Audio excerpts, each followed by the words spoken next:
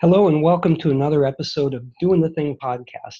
Um, Jason and I, my co-host Jason and I, have been experimenting with different formats, and we last week launched our lightning round. Hope you had a chance to tune in on that.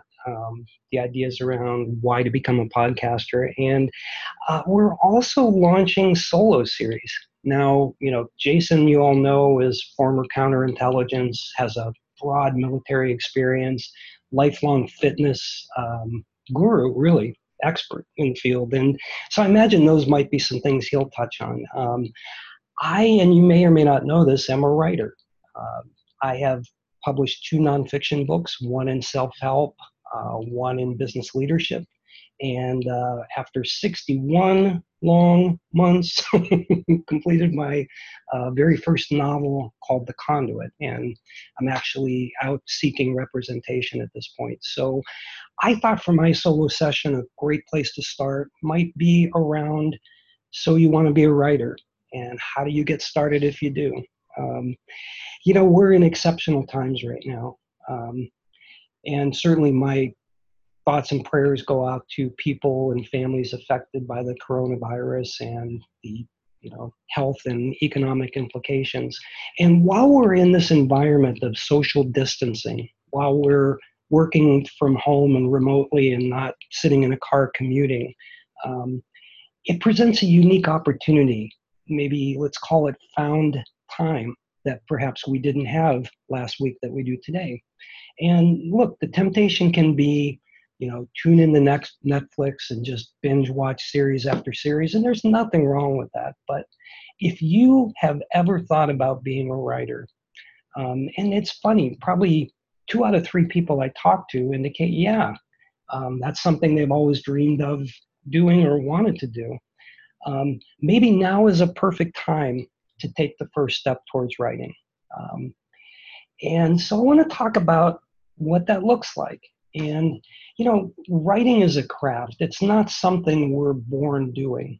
And it's not something we're excellent at at any phase, because writing is a craft that always improves. So there's a good deal of learning that really has to take place. Yeah, we all write emails and love letters and different things, right? So we have some experience in it. But the craft of writing has to be learned. So here's some things you can do today.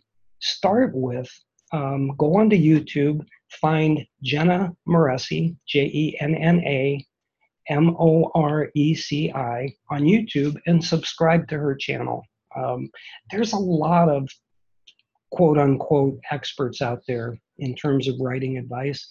And I've sampled all of them and many, many good ones. But I found so much resonation with the content Jenna puts out that if you're going to start somewhere, I would really advise you to take a look at her channel. It's all free content, but I'll tell you, it's not just engaging and intelligent, but she's downright funny too, and there's some value in that. So really, step one. Step two, there's a couple books that I really recommend that you purchase. One of them is called On Writing Well by William Zinsser. That's On Writing Well. And it's written, in my opinion, more for the nonfiction author. However, the concepts apply in fiction, and it's really about the economy and efficiency of words. And really, there's some value in just reading that before you get started on your writer's journey. Learning how to maximize that efficiency and the impact of what you say. Stein on Writing is another fantastic book by Sol Stein, S-O-L Stein, S-T-E-I-N. And, it's an excellent time right now with this downtime that we're presented. Start the learning process, right?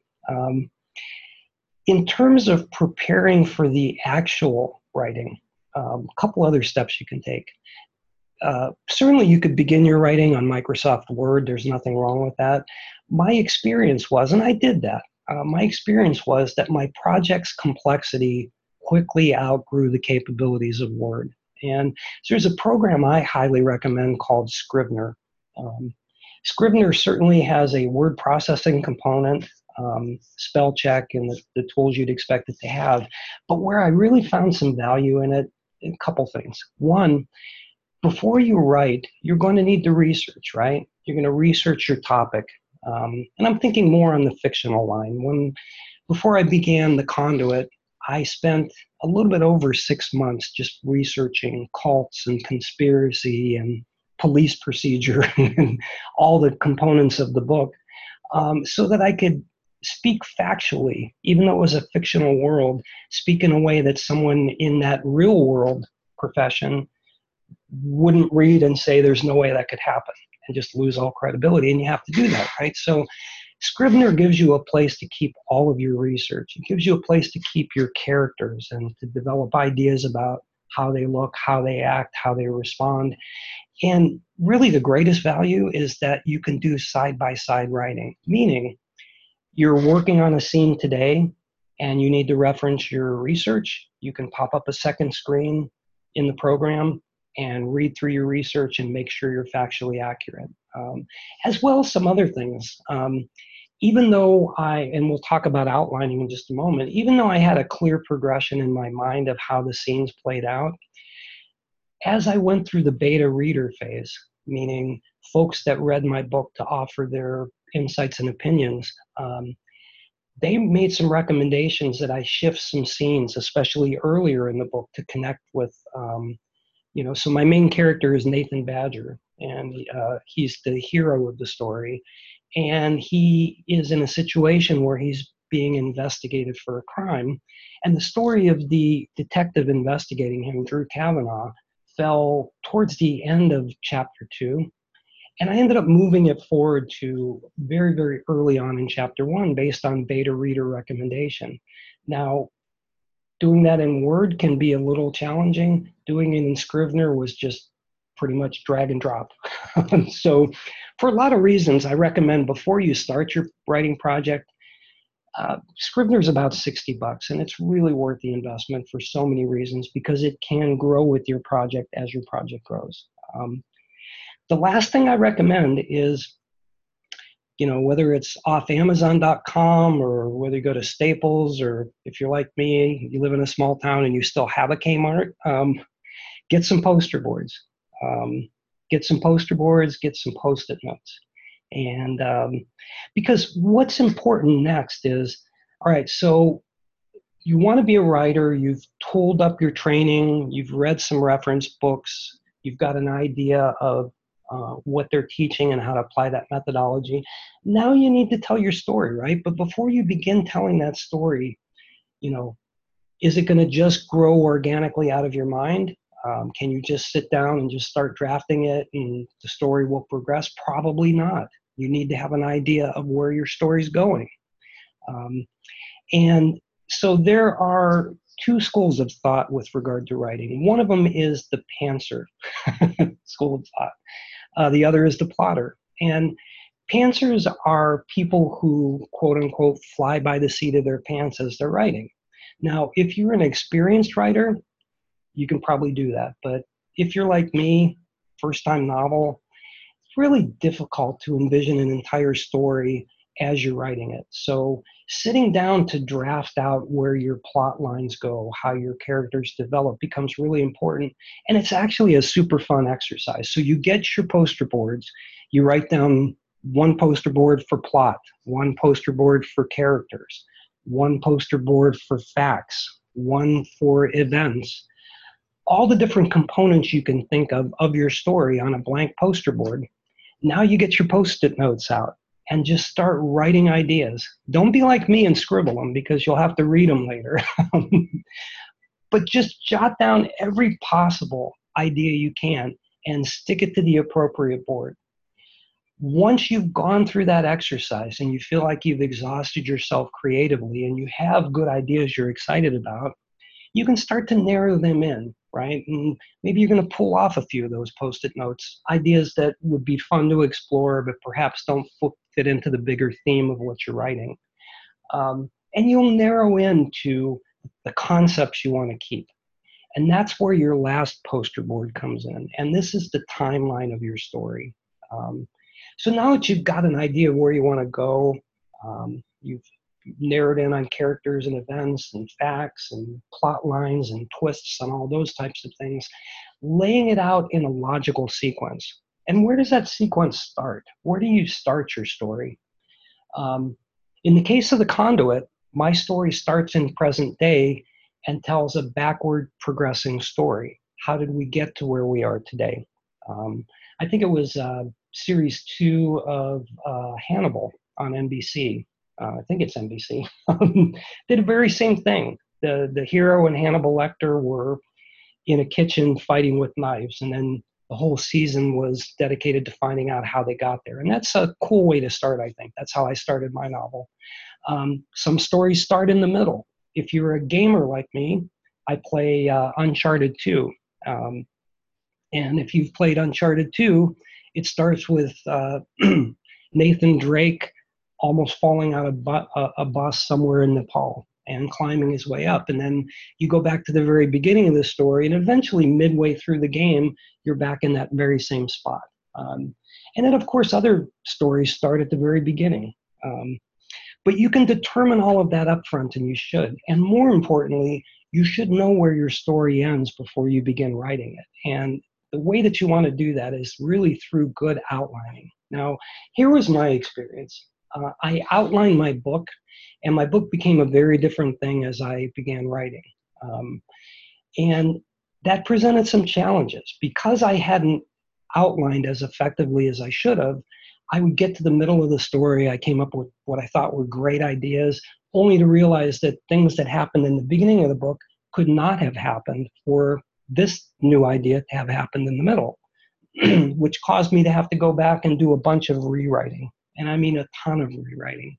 And so if you want to avoid that painting into a corner and then having to paint yourself out of that corner, outlining is really the way to do that. All right, so we've gone from learning to some tools you have in place to getting your outline together. And the final thing I want to touch on in today's session is just the actual writing itself. Because, you know, and this is just my theory, but I think I'm right. People talk about writer's block all the time. Like, you know, I sit down, I sat there staring at a blank page for an hour, and then I gave up, I was frustrated. Writer's block, in my opinion, happens because we have the wrong set of expectations when we write. You should expect that whatever you write, first draft, perhaps even the second draft, frankly speaking, is likely going to suck. And that's okay. Your goal should not be to write the perfect sentence or paragraph when you start. Not at all. In fact, all you're doing is, forgive me for saying it this way, but you're going to puke it out. You're going to get your ideas on paper. There is no such thing as good writing, in my opinion. There is only good editing. And once you realize that, it frees you up to explore yourself creatively without hyper-focus on how good a word sounds. Get the ideas on paper. Get the flow of the story. Get the sequencing, the drama, the drive, all of those things that, in my case, a thriller, you know, you want a page turner, right? So getting the bones of the story out. As you're writing dialogue, don't worry about dialogue tags. Don't worry about action. Like he said, sternly looking across the table at her while her foot pounded with frustration. Just write what they said. You can come back and add color, and you will. And you'll have plenty of opportunity to do that. But get the story, the pacing down at first. Get the skeletons out, and then be able to fill in the muscle and the flesh of the story around it. And what you'll find is that it really frees you up just to explore yourself as a writer, knowing that you're going to come back with a critical eye and make the necessary changes in the revision phase. I recommend write your first draft, come back a second time, and then bring in a professional editor. And you should absolutely and always involve an editor all the way through your project. But sometimes if you get them involved too quickly, there's just too much to pick apart. So give yourself the space to write your story, write the bones, come back a second time and start to add some color and some brush strokes to it. And then you want to bring in your editor, your storyline editor, who not only is going to catch your grammar, but also do things like mine does and write little captions like WTF, this would never happen. What are you thinking? Really? Is that how he reacted? Would you react that way? And all those things that you hate to read and at the same time love to read. Um, the other piece of advice I would give you is, you know, writing is a profession. Writing is should be treated like a job. But just like a job, you don't spend 100% of your time doing the actual doingness of that job. There are other things that are just as important that are involved. And in the case of writing, you know, many writers will tell you you should have daily word goals. Well, actually, I don't agree. I think that sometimes losing words is more important than adding words. So give yourself the space, commit to do something every day to advance your writing. And that's not always writing. Sometimes it's editing. Sometimes it's teaching and learning, watching the videos, reading the books we talked about. Sometimes it's spending time developing your author's platform, connecting with potential readers down the road, making sure you have a promotional website, being active in the Twitterverse. All of these things add value to the writing experience and aren't necessarily tied to daily writing numbers. And from my experience, at least, I used to have an 800 word goal every day, and I pushed out a lot of content. My novel was 135,000 words before I stopped and really focused in on trimming out the things that didn't matter, killing the characters that didn't add to the story, cleaning up the sentences and the paragraphs. My book is now 75,000 words. So that's all I have to share for you today. I hope you saw some value. If you did, please make sure you subscribe. Let me know additional content you may like to see on topics of writing or other things you think I may know about. I will share links to all the books and the videos I've mentioned. And again, thank you so much for tuning in. I hope to see you again on our next episode.